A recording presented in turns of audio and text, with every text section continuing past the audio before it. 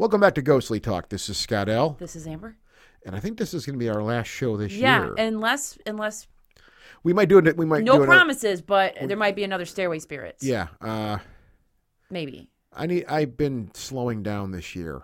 That's fine. You're allowed to do that. Yeah, I know. It's your show. We're starting out. I can tell you that we're going to start strong next year, though. 2022 is going to be fun for us. But I personally got some vacation time coming up here, and I plan on not being very productive at all. I know that's the opposite for you, though, Amber. Yeah. Well, you got all kinds of stuff, but you might help me with some stuff too. Yeah. I need help with things. Yeah. But I have a book due in a month and a half. Yeah, you got to get that done. And I need ADD medication or something. Seriously. Or speed, one of the two. I don't know. But yeah, this is probably going to be the last thing we do with the Ghostly Talk stuff this year. Maybe another Stairway Spirits, as Amber said. Well, and I thought we had, I don't know if we did it 2 years in a row, but I think we had Mark Onspaw on. We did, yeah. Like, kind of like the past two Christmases, I feel like. I didn't go back and check those dates. So what I'm going to do, though, is because he wrote stories exclusively for Ghostly Talk, I am going to upload those to the RSS feed individually. So if you use a Spotify. If all of the apps. So if you use a podcast app, whatever you use, when I forgot we're on Spotify. We're on all of it. So most of it.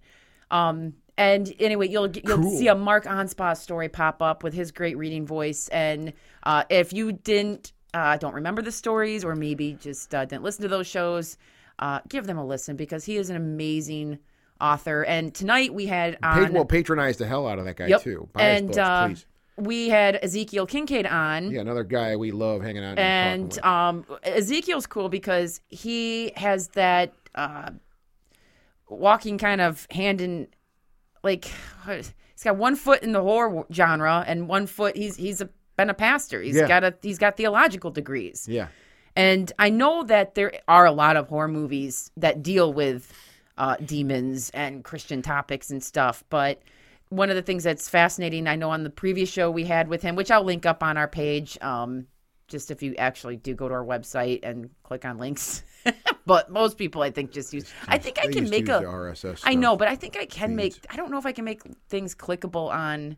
I'll have to look and see if I don't even know if you can click on links on Spotify or other stuff. I have no idea. I know idea. you can on SoundCloud. Anyway, whatever. I digress. But go to the website, ghostlytalk.com. We do have a website. Yeah. Websites aren't cool Someday anymore. when all of these big conglomerates just fall to the ground, which they will, that's my belief, people are going to have their homes again. And just side note here, that's starting to happen more and more. I'm starting to see more and more websites popping up like they used to, like people's own websites. There might be something, I don't know. As opposed to depending on social media to get your word out there. I stopped updating my websites because it doesn't matter almost anymore. I mean, you can put stuff on there most people for your information, but if you type in, let's say I type in haunted places in Michigan. Yeah.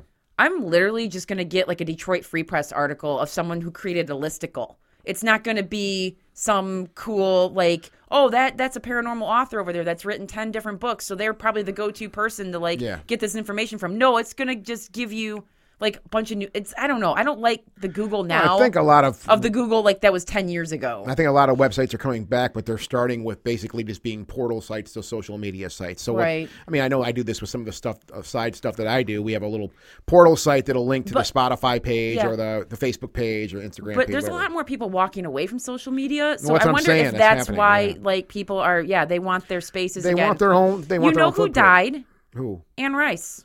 Are you kidding me? No.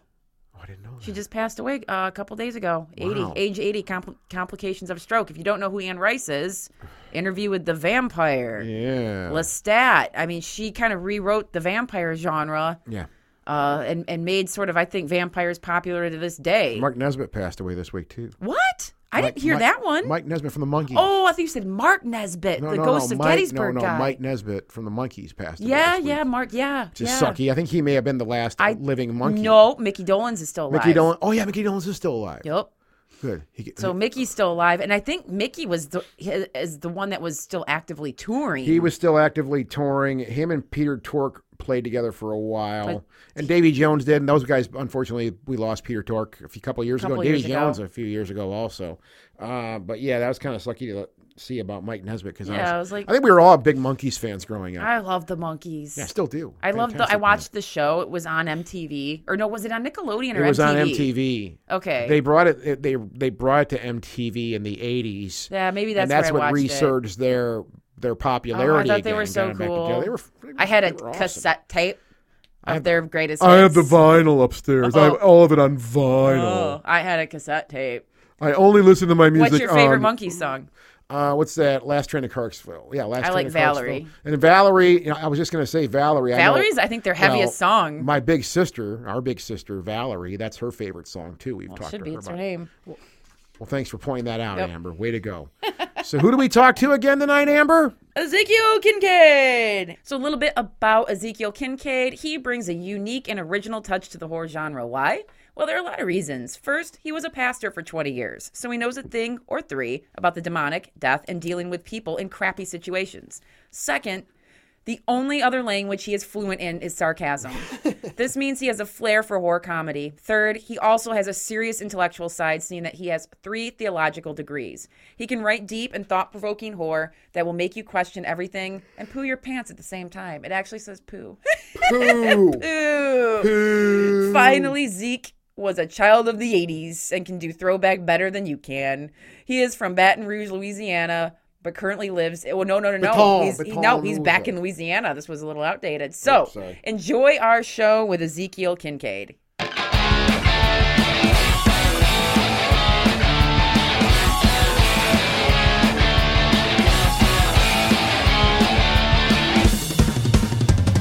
out of a bunker in Michigan, goes the talkies in your ears again. Buckle up, give your head a spin again. Turn it on and come right in. Born in 2002, the one and only GT crew, coming back old school, run right over you. Go sleep, talk, go sleep, talk, go sleep, talk, go sleep, talk. We're back with Ezekiel Kincaid again, who was last on the show, I believe, was it like a We were couple just years chatting ago? about, we were just chatting Was about it a that. year ago? It was like almost to the day. A year? Yeah, something like wow. that. Yeah, Ezekiel just pointed that out. So- that's cool. So, of course, since we had him on the show, I had to purchase the book Johnny Walker Ranger Demon Slayer. And I will admit this about myself. I am the slowest reader on the earth. And I read it in chunks because I have severe ADHD and I get distracted easily. But I am proud, I can say, which is pretty good. Scott, can you prove that looks about almost halfway through? I am verifying Miss Ezekiel that she is about halfway through the book. And it is one of those books that while I'm reading it, I really can see this playing out as some quirky show on Netflix or some network because the characters are so goofy and at times politically incorrect. But then I admire how the main character is like so politically incorrect as the reader. You're like, ooh. And then all of a sudden the other characters come in and go, no. So it kind of checks itself, which I like. And then, of course, we're going to talk about other books that he has in the works. Yeah. What it's like to be a minister turned horror writer, all the fun stuff. So welcome back to the show, Ezekiel. We're glad to have you. Hey, thank y'all. It's so good to be back. I've been looking forward to this as soon as I found out that I was going to be back with y'all.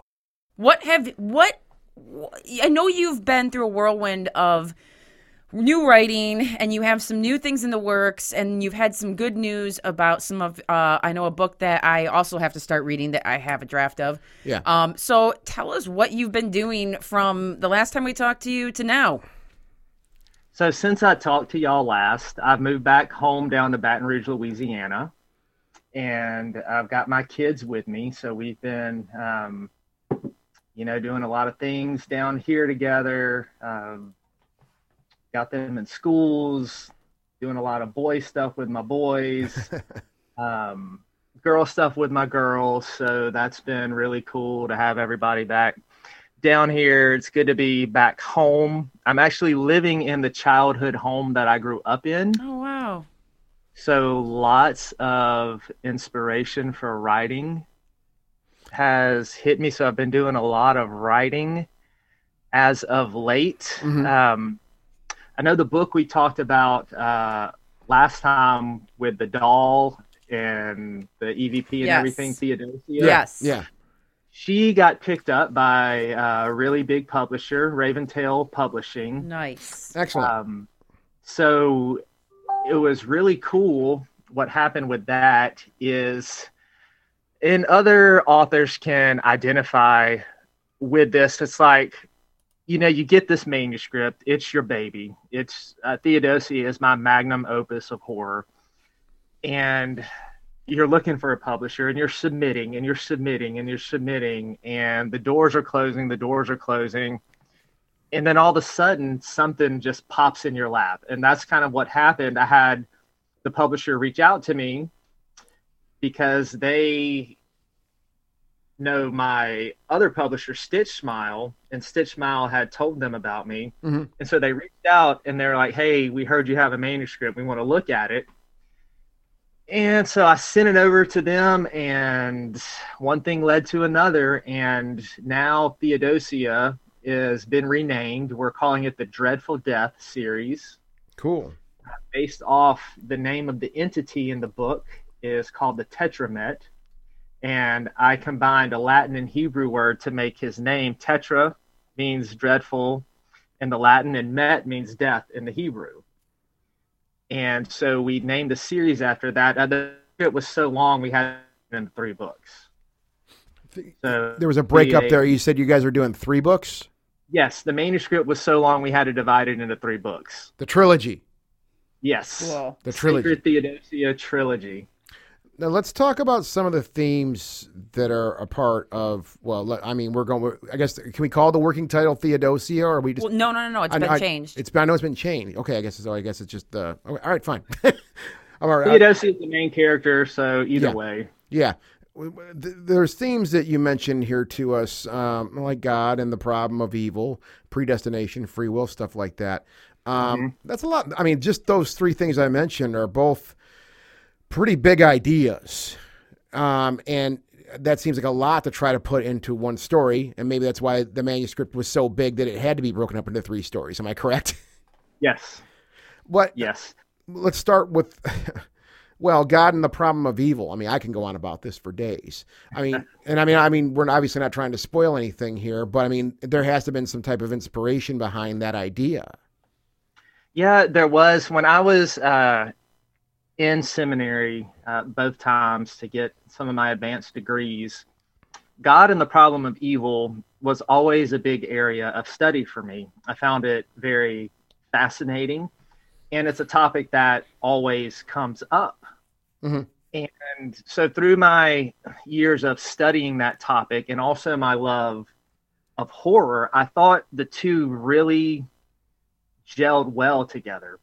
Because especially when you're talking about a possession movie or book, which Theodosia is, it's got possession is one of the themes in it. And you always see the family struggling as, why would God allow this?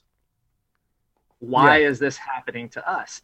And I think even when we as people walk through difficult times, we're always asking, why us? Like, why is this happening to me?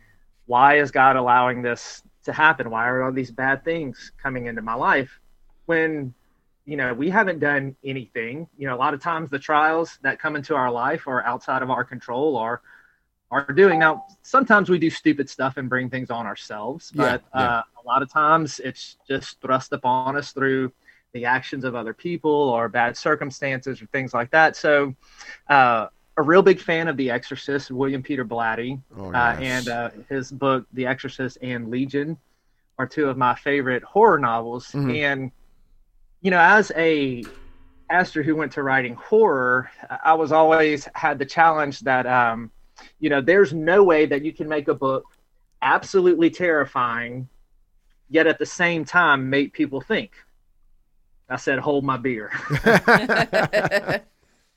And that's really what Theodosia is. And when the readers will read this, the book is the most terrifying thing I've ever written. It's given beta readers, some of them nightmares. paranormal experiences when reading the book. So there's a lot of frightening scenes in it. But like you said, Scott, there's also, we deal with the theme of the problem of evil. That's actually one of the themes, because Theodosia is raised in a Christian family. And it's one of the things when all of these events start to happen in the book. Her father is a professor of ancient documents at the college. Mm. And he's wrestling with these things that are happening. Even Theodosia herself is wondering, why me? Why is this happening to me? Not that she fights it. And I get into the book a little bit about, because a lot of times in possession stories, there always seems to be an open door, right? What opened the door for this demon to come in? That's kind of one of the running things. In Theodosia, I turned that on its head. There's nothing that she does to open the door. She is just pursued. And so I deal with that theme a little bit as well. And I don't know how familiar some of the listeners are with certain denominations, but just, I'm not going to get into it really deep, but in the evangelical denominations, you have the Methodist side that are really, really pro free will. And then on the other side, you have the Presbyterian side, which is real big into predestination. The will is not so free. And Theodosia is raised Methodist. And so all of these events are happening, and she's questioning free will versus predestination. If I have a free will, why am I still choosing this? Why are these things happening? And so there's talks amongst the characters about that. There's even talks with one of the pastors in the book, really gets into the problem of evil. And, one of the names some of the listeners might be familiar with is St. Thomas Aquinas. Yes. His view during that time period. So I probably should have said the book takes place in the early 1800s. Okay. So it's a historical setting. And Aquinas' view was definitely big in the Methodist denomination there. And it was a view of kind of God bringing the good from the evil. And you see them wrestle with that view. And I interject a little bit of myself and my own personal view in this book when I'm having the pastor talk to Theodosia's dad, Charles. And it was kind of a conclusion I came to on my own, is that, we study this topic and we can look for an intellectual answer for it. And looked all my life for an intellectual answer to God and the problem of evil. And every view I studied, whether it was from a Christian philosopher or an atheist philosopher, their points and their rebuttals, there was always a weakness. Each view, each major flaws, faced some major weaknesses. And to thinking that even if we had an intellectual answer to this problem, would it take away the pain? Probably not. Would it help? It doesn't. No, I don't. And so go ahead. I'm sorry. No, go ahead. And so one of the things I came to the conclusion of, and this is just my personal stance on it and where I'm at to this day, and what I kind of interject in the book is, God didn't give us an intellectual answer to the problem of evil. He gave us a very practical one in the coming of his son. That Jesus came, he suffered, he died, he went through all of the trials and tribulations. He went through betrayal, mockings, beatings, being cast out of the religious system. Mm-hmm. Jesus himself was an outcast. He is now able to comfort us in our tribulation. So God's answer to the problem of evil was a very practical one, because the intellectual answer won't do anything to take away the pain. But knowing that we have him to walk us through trials that he himself went through when he was on this earth, is for me where I'm at with that answer. Because for me, the practical one is what's going to help me get through my trials. If I have an intellectual answer, that's not going to help me survive. But if I have somebody helping me through who's been through it, then that's how I survive and overcome the evil. Well, and I think that's how we all, whether religious or not religious, let's say, I think that's how we all process death, let's say, death of a loved one, whether premature or not. We do support one another, and whether it be through spirit, through spiritualism, through religion, or just through each other. You know, one thing that you had my brain cooking on as you were explaining this, Ezekiel, was the problem with evil. And what you said, yeah, that is a great solution to that idea, that problem. And I've had this conversation with a lot of people about how we perceive evil, how we perceive this idea. What is evil? What constitutes evil? And I found it to be a fascinating discussion with a lot of people because, you know, and we may be going into the weeds here. Sorry, but you got me thinking about this, and I think it's really important to talk about. If, for example, and this is just one of a million scenarios, let's say you are taking your family out to a zoo, let's say, right? And a tiger goes crazy and goes and takes your child. And I don't want to talk, you know, I'm not saying this to you directly, also, yeah. Ezekiel, but let's say your child is murdered, is killed by a wild animal, right? Well, I know the first impulse people have is they want to kill that animal. They want to destroy that animal. The animal's obviously crazy, and we see this happen all the time, right? It's a tragedy, I know. But is the animal truly evil? And I think a lot of people would argue the animal's just being the animal. It's just doing what it's doing. This morning, for example, our kitten we have, Binks, I thought she was absolutely insanely evil this morning, but all she was doing was being a kitten and running around and wanting to have fun and play with wires and jump on me and gnaw my arm and do all these things. But it was driving me crazy and it was making me upset, right? And I was looking at her going, you're pure evil. What are you doing? But she's not being evil. She's just being an animal. Now, I know this is just one scenario and it's more about animals, right?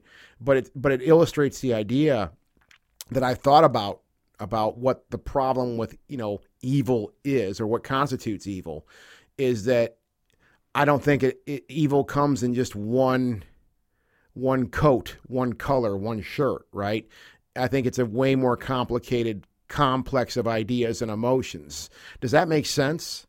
Oh, absolutely. And that's one of the things you read when you're reading in some of these philosophy books and philosophical discussions. First of all, trying to define what they mean by evil, and then having those categories like a moral evil, or then what we call acts of nature. Mm-hmm. You know, tornadoes being a tornado. Yeah. But causes pain and suffering when that tornado hits houses with people in them. Yeah. You know, kind of the same thing with your tiger example. Exactly. Or, I mean, technology, for example. I mean, I'm sure there's somebody out there. A lot of people think handheld devices, smartphones, they're amazing. They're wonderful. They've changed, and they have changed a lot of our lives, let's say, right? For the better or for worse, I don't know. They've changed our lives. I think for the better, frankly. I do too. I think for the better in most situations. But I know there's another side of the camp that's going to go, no, these things are inherently evil because of what they're doing to people. And I agree I see both sides of that. Well, it depends on how you use it. It's just like anything. Well, yeah. Someone can own a gun and use it for target practice and to have fun with it. And then someone can use a gun and something can happen like what it did, last week in Michigan here in Oxford schools. Yeah. So it just depends on how you use that. So, I mean, this is a really complicated idea, I think, Ezekiel, that you're trying to tackle here. It don't have any definite answers. The religious answer, I think, as far as the problem, the solution to the problem, I think that's a very good way to look at that, though. And as far as part of the book and part of your writing, I think that's fantastic. Well, and you'll see in the book too, there's not really a good answer and a good outcome. In the end, it's not one of these. I think a lot of times people hear a pastor writing horror stories, they think it's going to kind of end well or end cookie cutter, and not to give away anything, but it does not end neat. Well, nothing in life ever ends. well, yeah, I was neat, going to you say, know? And the reality yeah. is nothing ends up with the bows tied perfectly on both sides Yeah. usually. That's just real life. And so I many think. books, like I think a lot of authors like to tidy things up. And there's probably a lot of readers out there that are like, oh, like they can't handle it if it's, open ended or Yeah. things like that. It just depends. But I think it fits it. I think it suits that genre, the horror genre, too. The Exorcist, you mentioned The Exorcist, and I mean the film specifically, right? I was just listening to a podcast last night before I was kind of crashing out, and it was some goofy guys that review horror films, and they had a lot of fun talking about The Exorcist, and they all, of course, loved the film. So this is kind of fresh in my mind. Thankfully, it's good. I'm glad this came up because just the film, for example, that the story it follows the story kind of sorta, but at the end of the movie, for example, William Friedkin, I think he specifically wanted to make sure that we saw little Reagan after this trauma that she went through, right? Because you can see it; it's a film, right? Where we want to see her. And she still had cuts all over her face. You follow what I'm saying? It's like she was far from perfect. I mean, the story was over. The little girl was saved, but she was still scarred. I mean, and those scars we both know physically will heal up, right?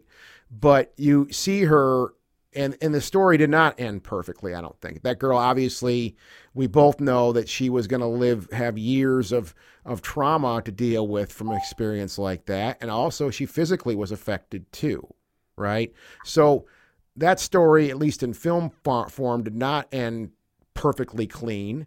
I don't think anything should end. I mean, it's just the way life works, I think, right?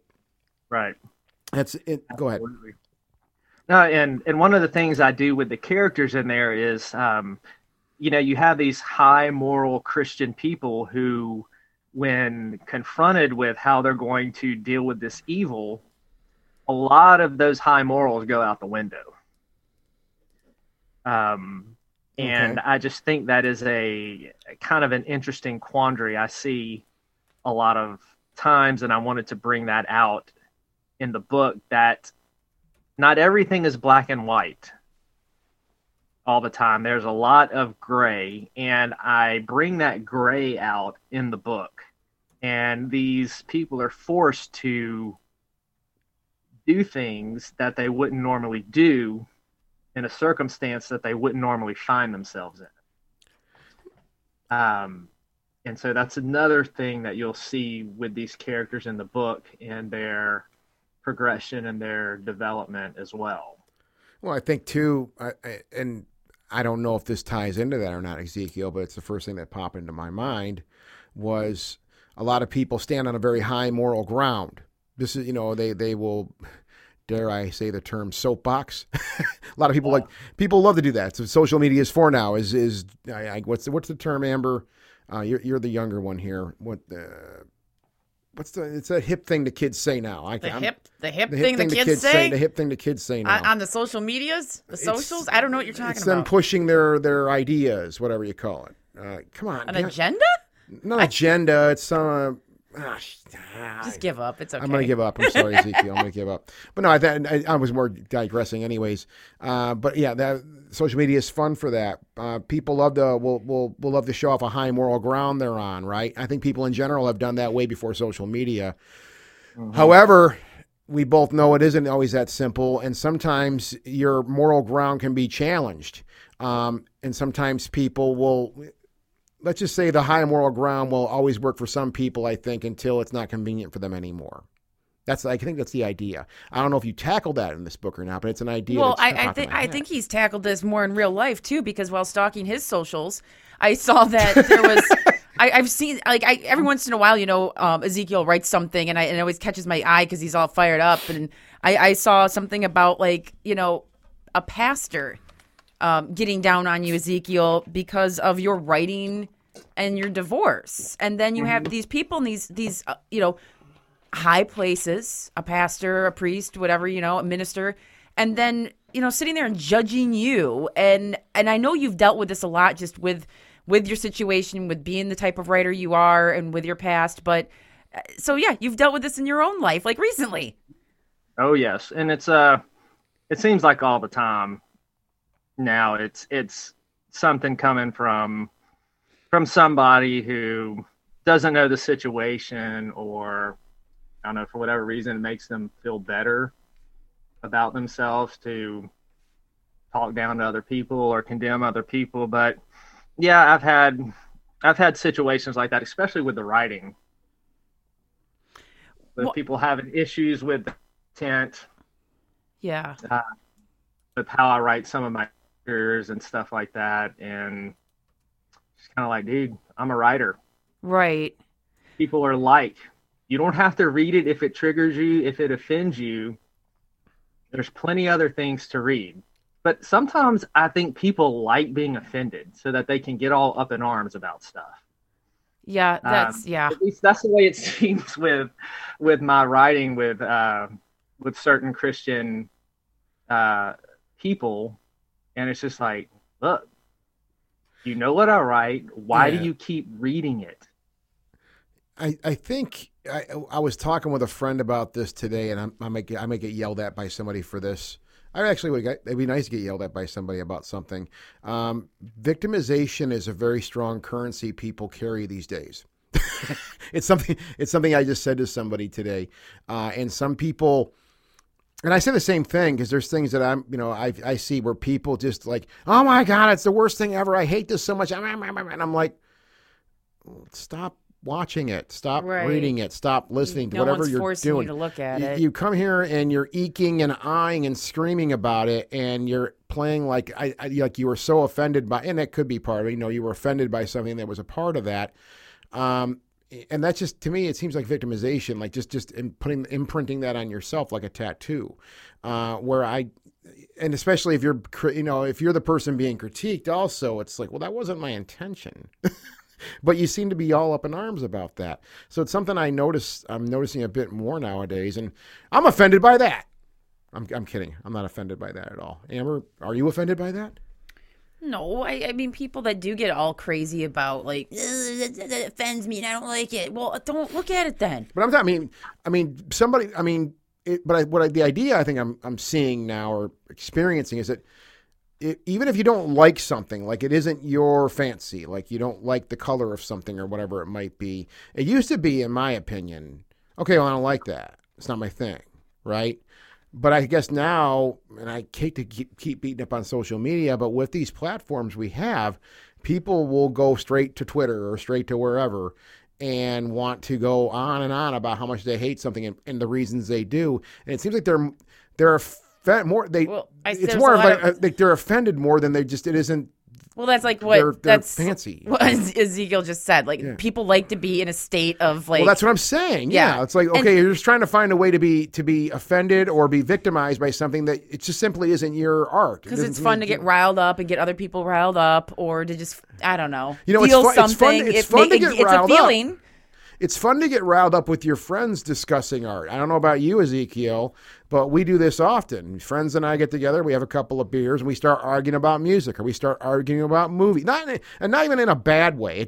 They're jovial, fun, impassioned conversations that we'll have together over a couple of beers. And man, it is a riot. And I think people who maybe have not experienced that, you'll find that the spirit of something like that is way different than trying to have a debate with somebody on a thread on Facebook, for example. Well, yeah, and because you're in person. Because you're in person, and you'll find it's a lot of fun to debate about movies and music and books and all kinds of stuff like that. But okay, yeah, that's just my idea on that. Sorry, I didn't mean to go into the weeds too far. No. But go ahead. Were you going to say something? People know how to get me riled up. All they have to do is say, hey, Bruce Campbell sucks. I'm like, them's fighting words. I got to tell you a quick one here, because I don't know if we've had this conversation or not, Ezekiel. Years ago, I was a bartender. That was my college job, right? Speaking of Bruce Campbell. And we had to go through this stuff here in Michigan called TIPS training, TIPS. And it's literally an acronym for something that I don't even remember anymore. But the place we worked at, they wanted us to be educated, to protect the business more or less. They wanted us to go through this training, and they paid for it all. So part of the training was some instructional videos, which were really great because you have, people like acting drunk, which I think only the finest actors can really act drunk. So you got somebody like wiping off an already dried bar. And here comes the drunk person falling on the bar. Oh, I'm drunk. Give me a drink. And, you have to. So we're watching this kind of cracking up. And then another scene comes in and this person comes stumbling into the frame. And guess who it is? Take a wild guess. It's Bruce Campbell. It's Bruce Campbell. And he was just part of the instructional video. They must have asked him to come do do some scenes for the video. So, of course, me and my buddy, we're the class clowns already in this dumb class, and we're in the back, and we're both horror fans. We both jump up like, that's Bruce Campbell. That's Bruce. We freak out, and people are like, who the hell is Bruce Campbell? Was he serious, or did he add some humor to it? No, he was. I mean, it's a, how do I say this? It's a kind of a low budget. Yeah. They didn't spend a whole lot of money on production values for this thing. And I don't, but Bruce Campbell just took the work. And I guess he was on there. It's cool. Okay. And we died. We were like, we loved it. We were super happy. I did bump into Bruce a few years after that at a convention. And I asked him about it. He's like, you saw that? I'm like, yeah. I'm like, I did see that. He's like, oh my God. What convention did you see him at? Oh, this was years ago. It was at Motor City Horror Convention years and years ago. It was a long time ago. But yeah, you mentioned Bruce Campbell, and I had to let you hear that one, Ezekiel. I thought you get a kick out of it. That's awesome. Yeah, Give me whiskey, baby. yeah. He's a great guy. I've talked to him a couple. We're not friends by any means, but I've had the pleasure to meet him a couple times and chat with him. He's nothing but pure class. Really, really great guy. Super cool. You know what's sad is I didn't even know Bruce Campbell as the horror actor. I knew him from Xena. I knew him as Autolycus, like the thief. Like that's literally what I was like. Oh yeah, that's what that guy's known for. Like in my world, it was until I got older. Dead. Bubba Hotep, Evil Dead. Bubba Hotep. Yeah. I worship Bubba Hotep. I think it's such a fantastic movie. But yeah, Bruce Campbell. He pretty much rules the planet. So let's cut on here somewhere else here. You mentioned to us. Your fiance's mom just passed away. I'm sorry to hear that, by the way, Ezekiel. And there was some strange psychic and paranormal experiences surrounding her death. Yes. Yeah, let's talk about this. I got to hear about this. So I haven't had any paranormal experiences since I was on the show last with the doll. So yeah. I guess impeccable timing. So her mom ended up getting COVID around Thanksgiving. Mm-hmm. And she went downhill really, really fast. And she just passed away this past Thursday night. Oh my God. And that Wednesday, I've never met her mother. I've never even talked to her mother before. And I was driving in my truck talking to my fiance, and I just kind of, I don't know how to explain it. The way I explain it is it's just something called the reach, where you can project your mind and your soul, not astral projection, but almost like you can see something in another room, feel everything, smell the smells. And I saw her mother dressed in white, standing there whole, and she was standing by her body in the bed that was hooked up to the ventilators. And she started telling me to say things to Bethany, my fiance.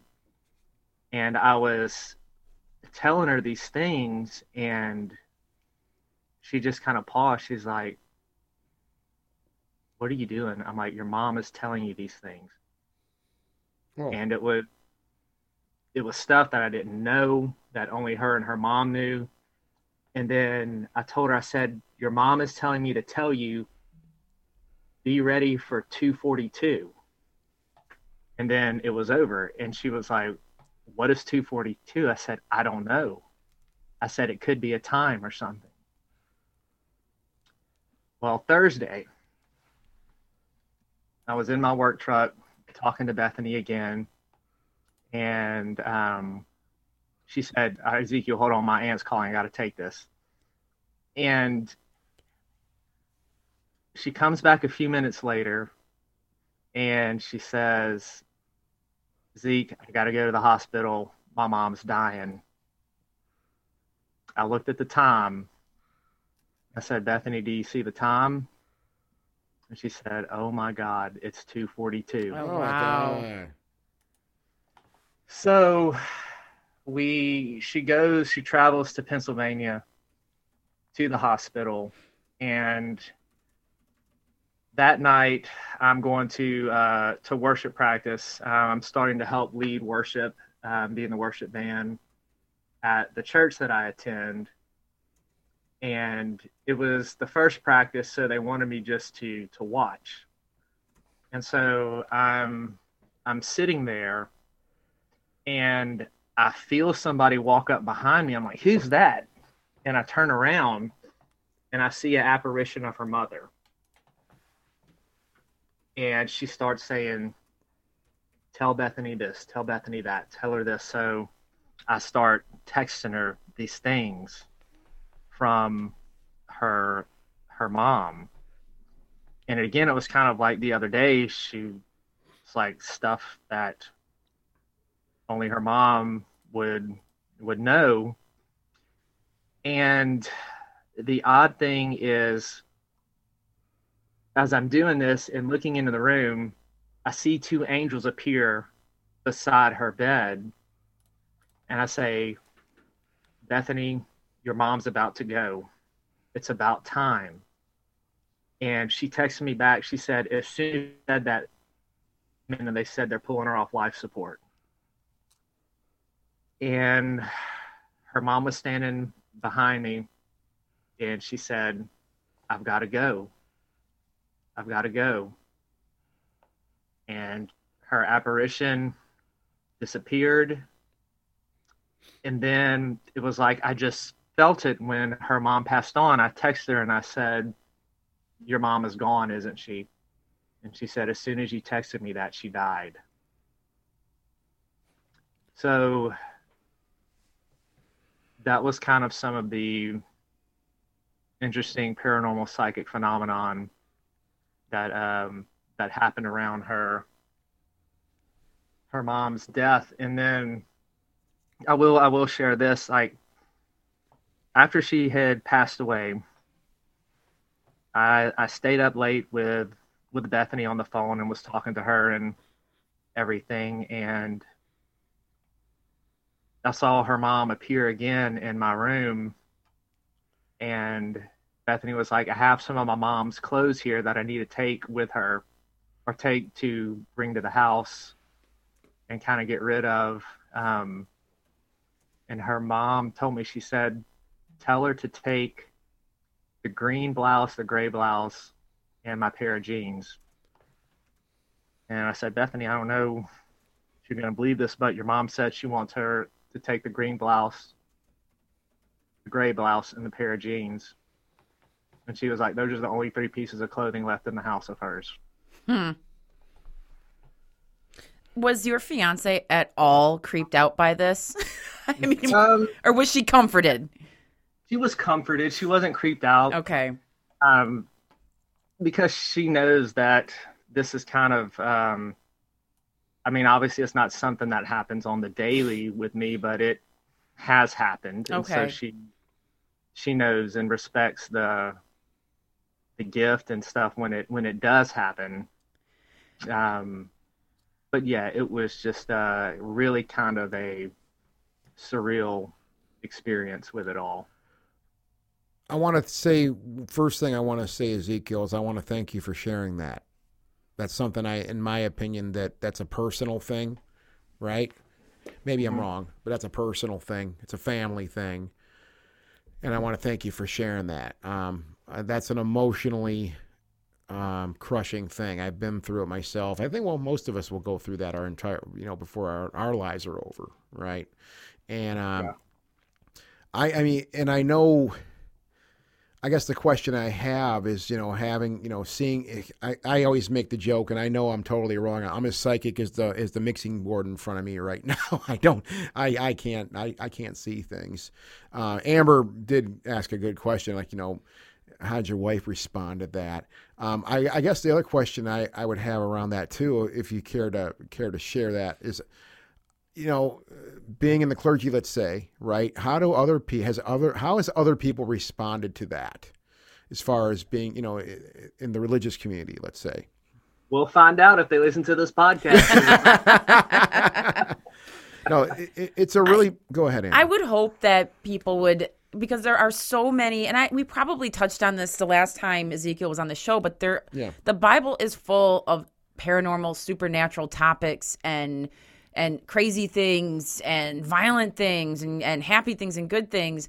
And I would hope that if someone were to hear this and hear Ezekiel's experience and what he can sometimes perceive, the messages he can get, and sometimes maybe just go, you know what, that's really cool. That's either God or spirit, like, working through him to comfort, his fiance, to get a message across. That's God helping messages come across, building a bridge through a human being into the, the afterlife. Yeah. Instead of the people that are just quick to go, that's Satan trying to communicate with him, blah, blah, blah. Like, just instantly go into like, what?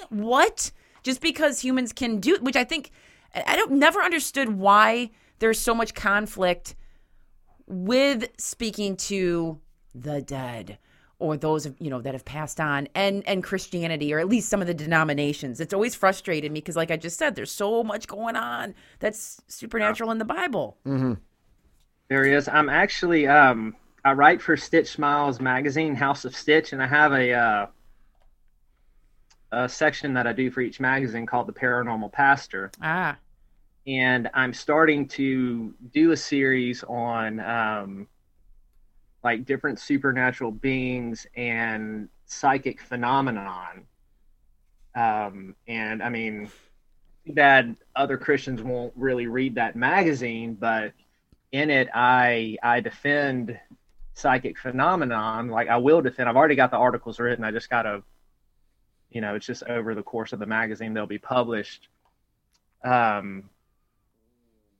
To defend that, and how it's not anything evil or demonic or satanic. It's a natural, or not natural, but it's kind of a preternatural phenomenon that happens in this world. Right. And some people have a little bit of that gifting and ability, just like some people are writers, some people are doctors. We all have different types of gifts, and how that type of thing shouldn't be looked down upon as something evil and satanic. Well, what if the idea of this thing is this too? Like, I just got done saying, well, I'm a psychic, is this mixing board in front of me. What if part of what our path is here is spiritual beings, as children of God, let's say, is to make that connection?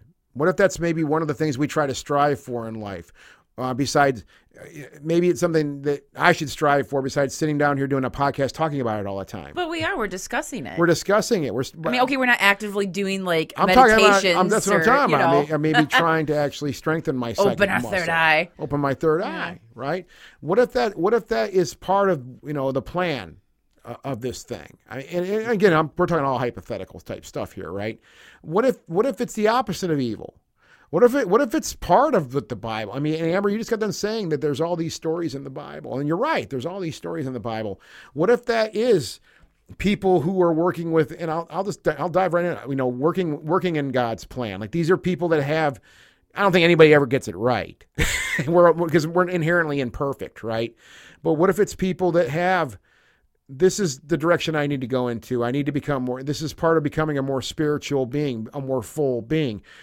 I mean, that's my question / statement, I guess, is what if that really is the thing? And people are they're just looking at it the wrong way, thinking that just because you may see people that have passed on, that's inherently evil, which Right. makes that concept even more complex, right? Yeah. Is it? I mean, wouldn't you think that could be part of the plan here, Ezekiel? Yeah, and I think there is so much that we don't know about how the other side operates, because even in the Bible and other religious texts, we are given so little. And so for us to be dogmatic about it and to say what it is or what it isn't, I think is the utmost arrogance. But I think that's probably where that could be where the challenge is at here too, because everybody I mean, we both know this, Ezekiel, and people interpret the Bible in different ways, right? Mm-hmm. So it'd be very easy for me, for example, to interpret it like, well, we're all supposed to become psychics. That's what the Bible's telling us. And here's the reason. Here are the scriptures that say that, right? And it's interpretation. And then Amber says, no, that's BS. You're completely nuts, dude. Sounds right. You're insane.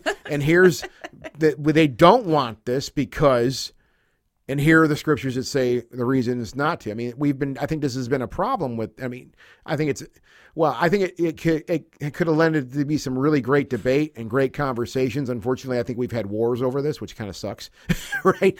Is interpreting the Bible, right? So I guess that's what the problem is here. Am I wrong on that, Ezekiel?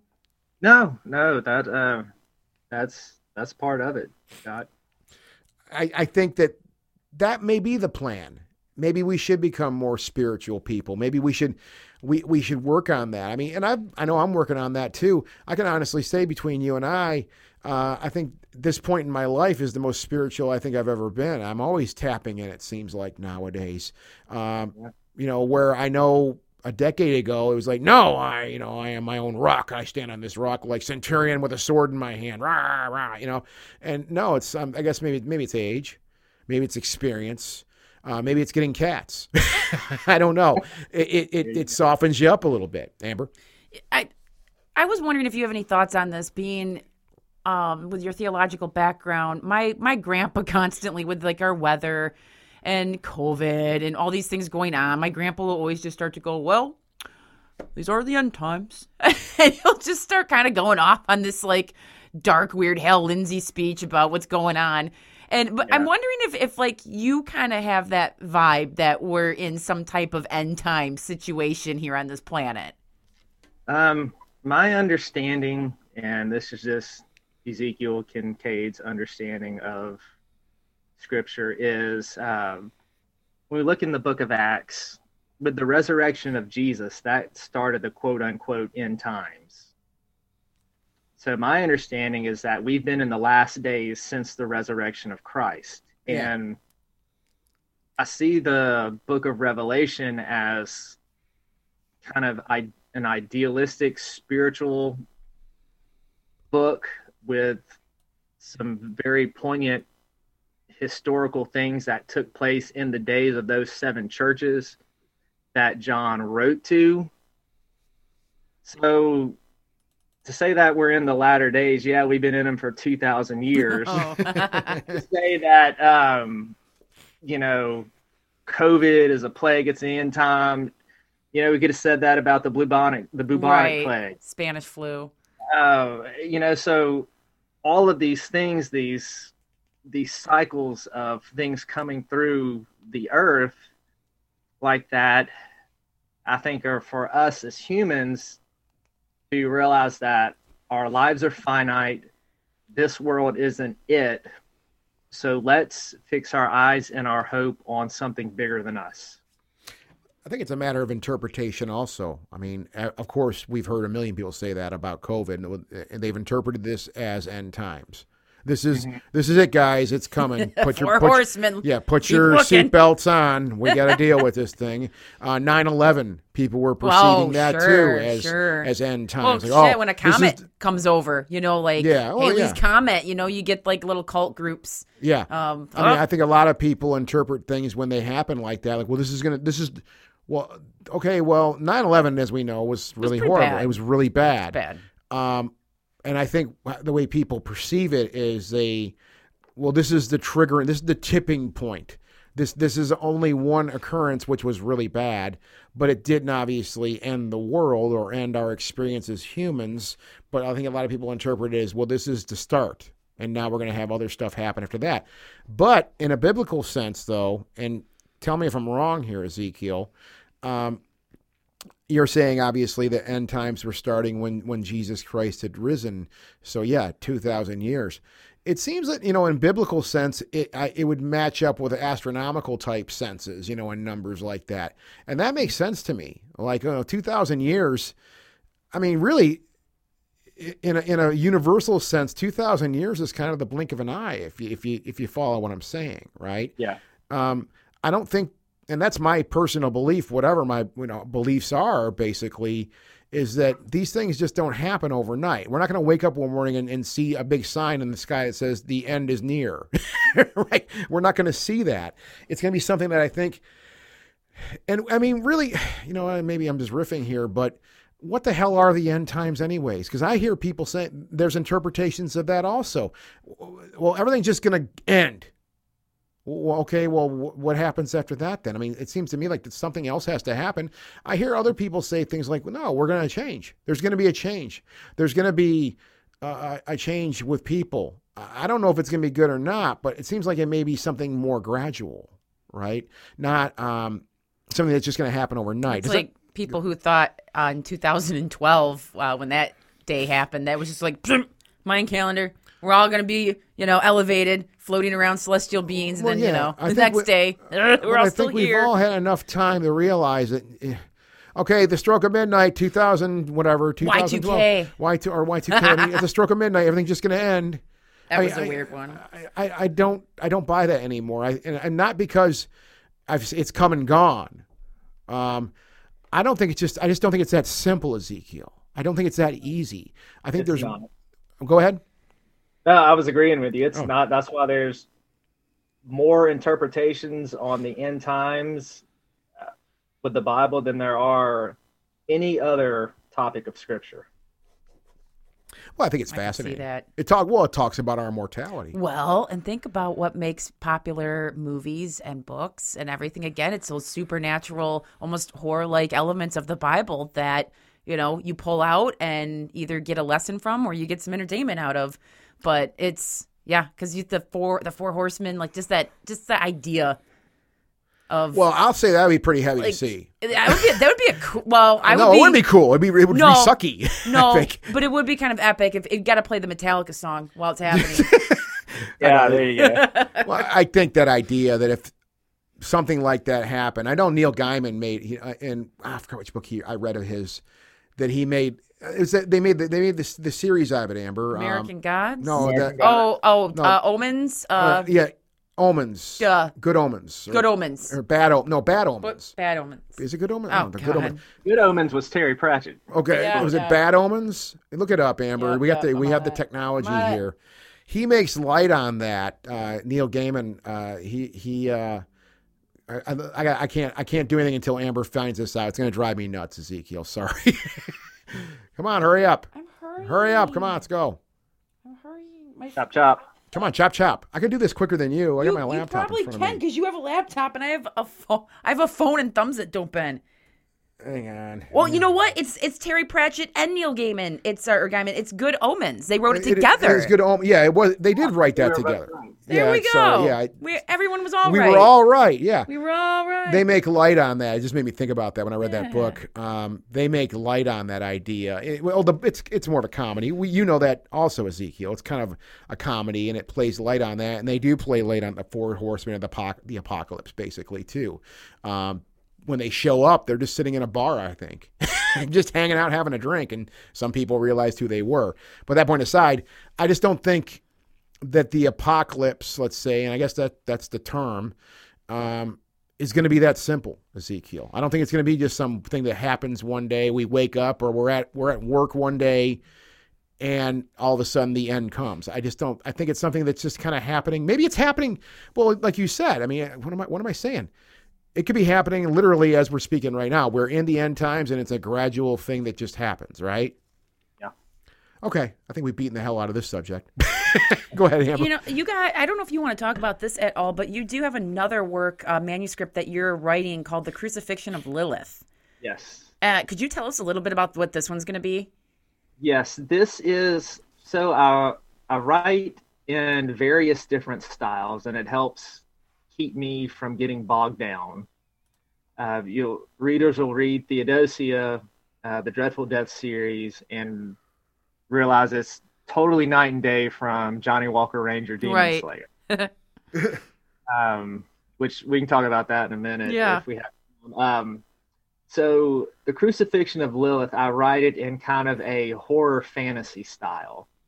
And for readers to want to get a feel of what that style of mine is like, they can go to Puzzle Box Horror. I wrote a 4-part story there called Phantom War, where I write in a kind of a horror fantasy style. And what this manuscript is, it's book 1 of a 2-book series that I'm writing, and it's the origin story of my Tetramet entity. Okay. And what I do is I take the Lilith myth and kind of work with it, bring some of the main themes out in it. And she and the Tetramet are kind of the main character. And I take Lilith and kind of turn her on her head a little bit. So we all know Lilith as horror fans as being this demon of lust, this succubus, this baby eater, a woman of bloodlust. And I bring that element out of her into the story. And you see her for who she is, how she wants to pit men against women, women against men, very domineering, very lustful. And she continues in this type of characteristic until she gets a real taste of what love is all about. But at that point, it's too late for her. She has already kind of destroyed everything in her world. And the Tetramet used to be a guardian cherub. Stuff happens with him where he ends up getting cursed and becomes who he is. And there's this love connection between the Tetramet and Lilith that starts off really, really good.